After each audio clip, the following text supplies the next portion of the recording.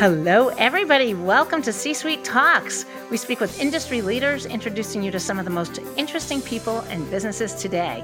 We are focused on women, money, and power, as well as diversity in all areas. Welcome to C-Suite Talks. I'm Diane Gubin, co-CEO of C-Suite. And I'm Beth Hilbing, co-CEO of C-Suite. And today we're so blessed to have Channing Martin speaking with us today, the Senior VP, Chief Diversity and Social Impact Officer at IPG. Diversity, equity, and inclusion, DE&I, as we know. She's a leader skilled in driving change, developing and executing innovative programs, providing thought leadership, building relationships across all levels of the organization, and engaging publicly with community partners and customers in order to grow and sustain inclusion and equitable workforce cultures.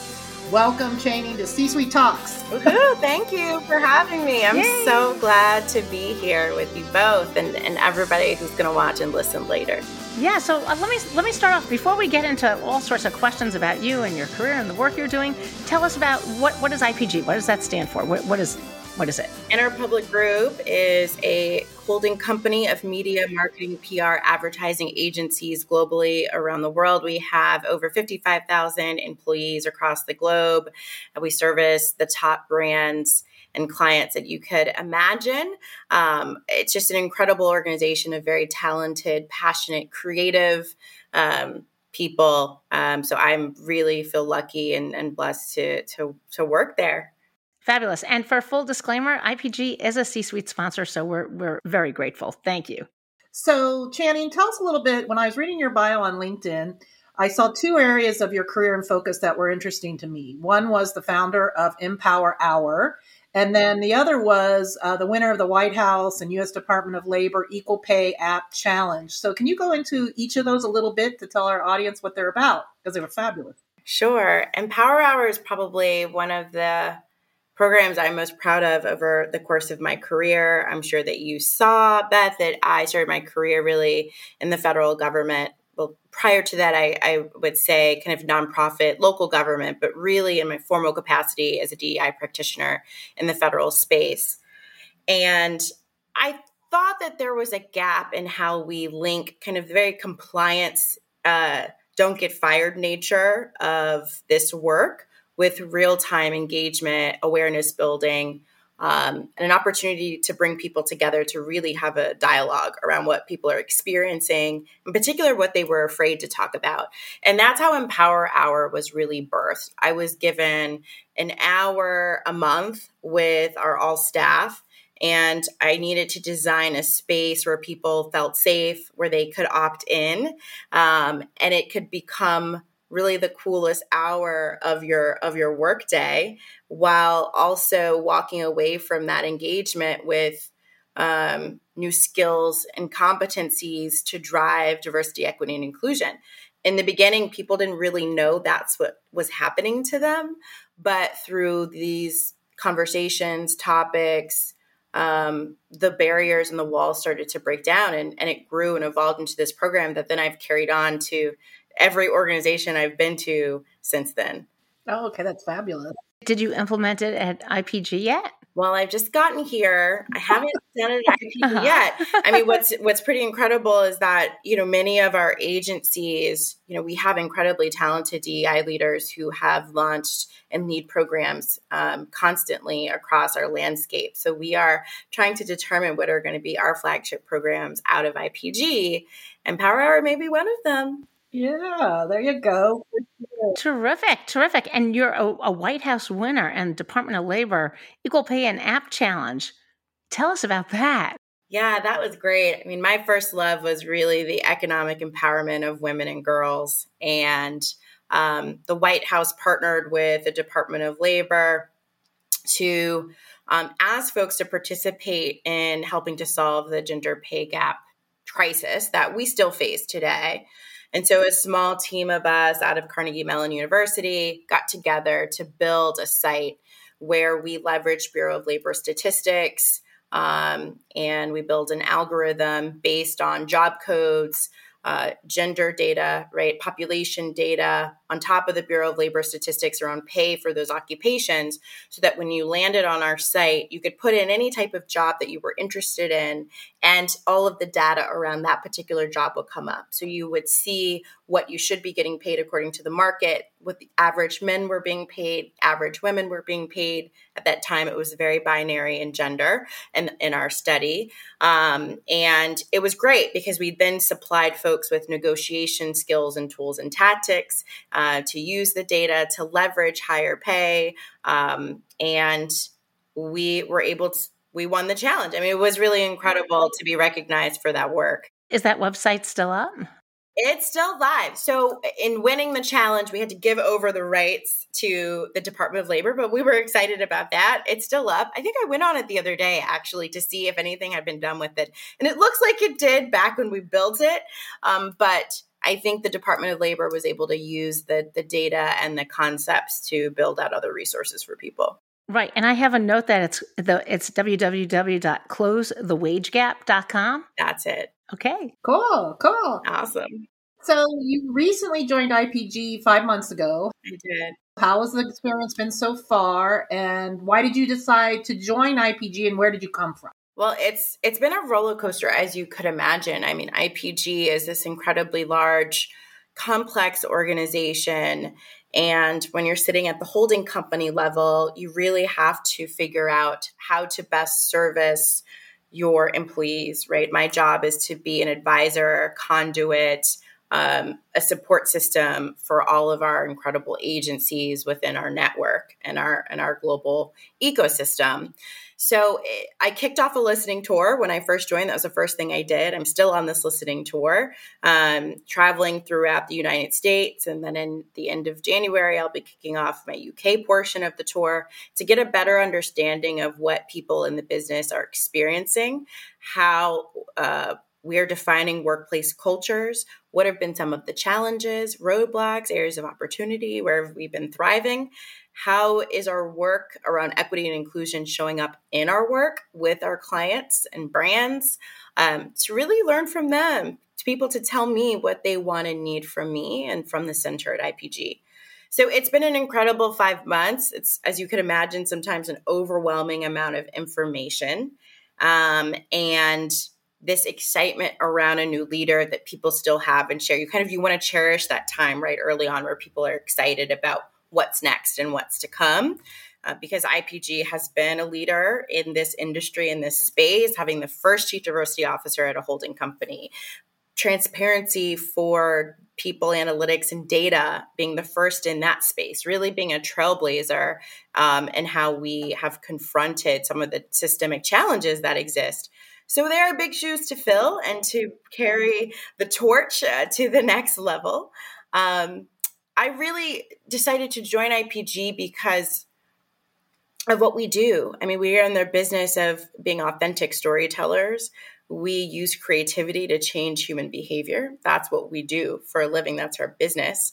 And the opportunity to think about the social impact that we can have locally, regionally, globally is extremely powerful. And to be able to do that with full support of our leadership, and in particular, our CEO, Philippe Krakowski, it's just an incredible opportunity that I couldn't pass. Wow. So how did you get introduced to IPG, and what made you, transition out of government into IPG? Like that, to me, is a very significant move. Well, there were a couple moves in between there. I've been really intentional, right, about trying to experience this work in different industries. So after I was in I thought I was going to be a U.S. ambassador when I grew up. That's what I wanted to be as a little girl. That's what I thought I was going to be. The first Black woman ambassador for the U.S. was a member of my sorority, Delta Sigma Theta Sorority Incorporated. I just knew that's what I was going to do. And then I worked in the State Department in our Anti-Human Trafficking Bureau, and it was an opportunity of a lifetime. But once I got experience overseas, I realized that it wasn't for me, that I could make change in different ways. And so I shifted into finance and technology. And I thought that's where, I was going to make a bigger impact. And I'm so glad that I did, because having the foundation and working in the federal space at the beginning taught me a lot and set me up for success in this, I think in this space and this role. Access to data and transparency is a given for the most part in the government. We are required to share information with the public. The public is who we are responsible to, and the federal government's the largest employer in the United States. So to lead DEI initiatives under the Obama administration's executive order was incredibly amazing opportunity to really learn how to build and design strategies to advance this work at the forefront. So then going into tech and finance was a totally different space when you're accountable to other businesses, to entities, to revenue, to your margins, to your board, and being in a public company. It was also a really incredible experience to be able to build strategies that impact so many people, your employees, but also through the products that you build and design, especially thinking about accessibility or changing the way we build teams to build tools. That was incredibly rewarding. I think IPG really came to mind because my last organization, I was the head of ESG, and that was very new for me. And this world of ESG just, it exploded and it opened the aperture for me to think about how I could create change within the private sector. And I fell in love with it. Now, I don't lead ESG at IPG. We have incredible talented people who do that. And we have a chief sustainability officer who's fantastic. But to really focus on social impact in an industry that it really aligns so well to that mission, I mean, it was just a no-brainer for me. Fabulous. Wow. Well, you are definitely a change maker for sure. And so being in DE&I, what is the biggest myth that you're hearing out there? Because you've done it on so many levels. The biggest myth. I would say that, there's often this myth that if you're passionate about this work, you can do it. That there's this kind of, you're a really talented person of color, you're a really talented woman, you should lead DEI. We see this all the time where people are being pulled from business entities into this role to elevate them, but then they're not being set up for success. I think that is one of the biggest myths, that you can just wake up and do this work overnight, that it doesn't take some specialized skill or training or experience. It requires a village, I think chief diversity officers would say, to feel really supported based on the resources that are given to you, coaching, advisory, a team of other chief diversity officers who become your tribe. It is really hard to be dumped into this role because you're passionate and you believe in the work without that support system and structure. I like numbers, but I don't think anyone's going to say to me anytime soon, you're really passionate about numbers, you should go become our CFO. That doesn't happen, right? You never know. Right. Yeah, and so I think what is it within this that almost no one disagrees with you about? Because to me, there should be so much agreement about what you're doing, but I'm sure you're getting kickback, and some of it is probably very passive aggressive. So I'm just wondering, what is it that no one agrees with, and how are you getting there? I was going to say, because, everybody became, like even with the Me Too movement, everybody was all into it. Yeah. And then time has a way of eroding that enthusiasm. Yeah. And you've got to keep that focus, right? Oh my gosh, it's so timely. I'm going to be talking tomorrow at the Think LA Diversity Summit about now what do we do with this kind of stagnation and this momentum following 2020, right? People had such fire lit under them. And a lot of what we've seen is very performative because the data isn't aligning with kind of the public statements and commitments, right? I think one thing that we haven't done well or gotten right, or we still need more time, is to really figure out what are the appropriate metrics of success in diversity, equity, and inclusion, and the acknowledgement that those may look different in different spaces, different industries, different companies, different business models.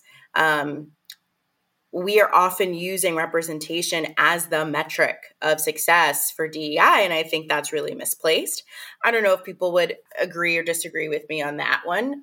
Well, If that's displaced, then what would be the right one? Just curious. To me, it would be pay equity, but Well, I mean, I think there are many. I mean, pay equity is one of them, right? Across gender, but also race and ethnicity, right? I think there are this global conversation about data has exploded, but are we thinking about, hiring and retention of people with disabilities, right? 15% of the world population and people living with disabilities. So are we creating cultures that are disability friendly? I don't know. Is that a metric of success that you've seen in many DEI strategies? Like I haven't. No, I haven't seen that. no, especially hidden disabilities, right? Right. So maybe, Yeah. maybe that is, I mean, or this, specifics around, I'm all about people being in positions of power and influence. We're often tracking C-suite numbers or the percentages of people, of color or women, right at the board level, right? That rule of one, at least one woman or one person of color. But are we thinking about people who run P&Ls or responsible for a certain book of business with a certain number of zeros? Like, where are those roles? How are we tracking that data? Right? Everything's been an aggregate. So I just want us to be a little bit more intentional about what success in diversity, equity, and inclusion means. Like, how are we designing, HR systems, equitable HR systems? What does that mean? Man, oh, these are great questions. You have your work cut out for you here. I mean, yeah, it's a lot of work. And, I think the true health of an organization or the true impact of a leader is what the people who are following them are saying. Right. And so I think we're sometimes asking the wrong questions. And so I think your organization, people will tell you the truth about their organization. And are you listening to them and changing it, or are you just listening to them? Yeah, it's the change that's important because everybody gets empowered and impassioned, but you have to see the change or else they just write it off, right? Right. You're right. And now you've got that listening hat on. So Exactly. you need those big shoulders because I'm sure some of it you just have to go, oh my gosh, right? I think the health of an organization has to be what people at the margins are experiencing and saying. So, if the critical mass it's great and 70% of the organization loves it and thinks it's wonderful, but people with disabilities and people with accents and people of two or more races or people 60 and above are having a horrible experience. That's not good. Why is that your metric of success? The 75% of people in the middle. Oh my gosh. Let's talk about, go on, Beth. Let's talk about leadership.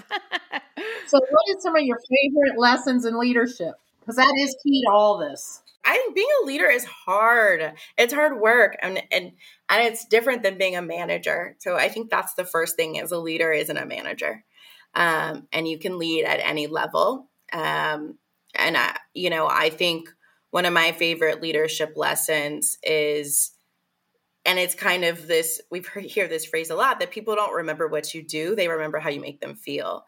And that I think is so powerful. And it's so important to me, the ability to treat everyone as the most important person in the room. Anyone I encounter, no matter what, they're the most important person in the room. They bring value to either this discussion, the conversation, this decision, this thought process. That's incredibly important to me.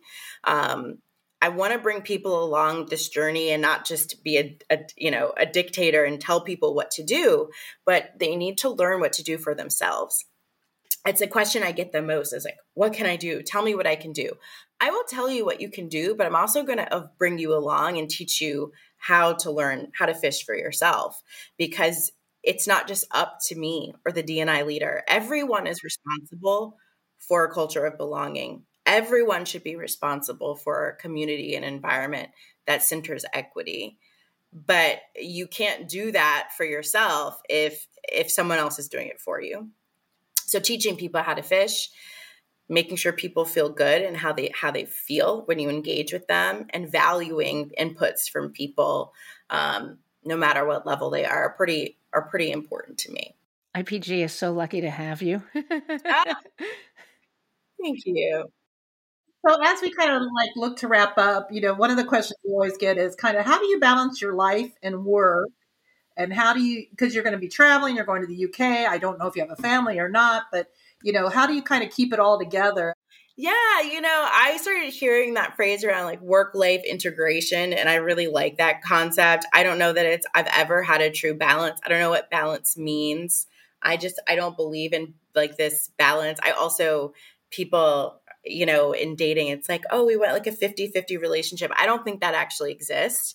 And so I'm not looking for a balance or a 50-50. I think what I'm looking for is, I really value living. I love experiences, learning new things, trying new things. And I need a job that allows me to live and that I love. My work, I've been very fortunate that I've never worked in a job that for me is just a 9-to-5 and to collect a check. It really aligns what I value and what I'm passionate about every day. And that helps me keep the balance because I wake up every day and do what I believe in doing as a human. These are my value systems aligned with my job. I don't always do it well. I can tell you that. That's true. I should get more sleep. I should eat better. And I probably should slow down sometimes. I think there's a club. Oh man. Definitely, if I'm not in the club, I'm definitely like a part of the fan club of the, not slowing down when I should at times. But I feel really lucky to work in an environment where people really care about people. I think sometimes you hear that people first. And what I've seen at IPG is that it's real. And I know I create that environment for the people that I work with. I don't ever say who work for me, but the people on my team that I work with, that I work for. I think they know that, if their work-life integration is off and they aren't able to live life, we're going to change that. We'll course correct. I love it. I love it. Do you know what? I want to ask another question, Beth. Let's talk about the Institute for American Policing Reform. Yay, that's great. That is an organization that you're on the board of. And tell us a little bit about that and why it's important to you. So I just had the privilege of joining the board of the Institute of American Policing Reform. I'm really excited. I got back from Nashville last week for our board retreat. And I was introduced to this organization by one of my coaches. And I was really struck by the monumental challenge that this group of really smart people are trying to solve. And, we are really clear in that, police are essential, but so is reform.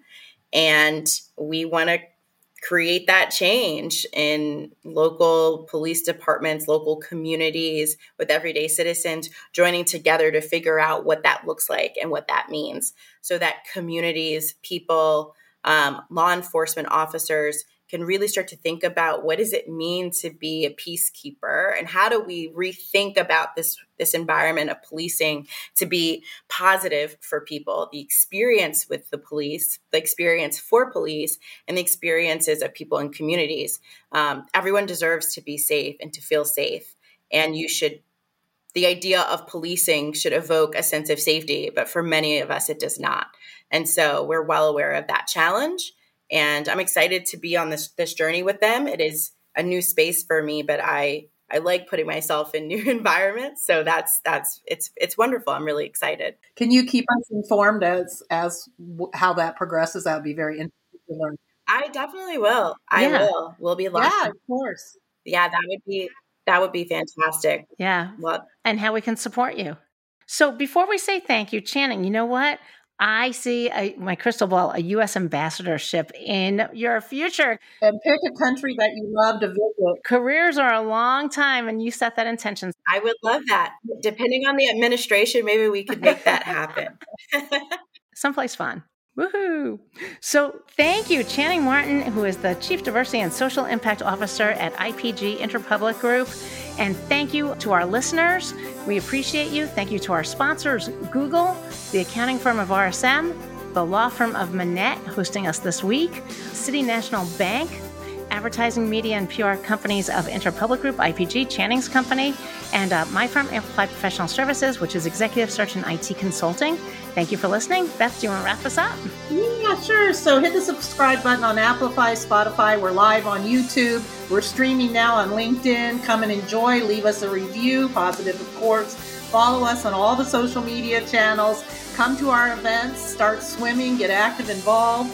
And you can find us at www.csweet.org. And thank you again, Channing, so much. And welcome to Elaine. Thank you, Beth and Diane. Thanks for having me. It was wonderful.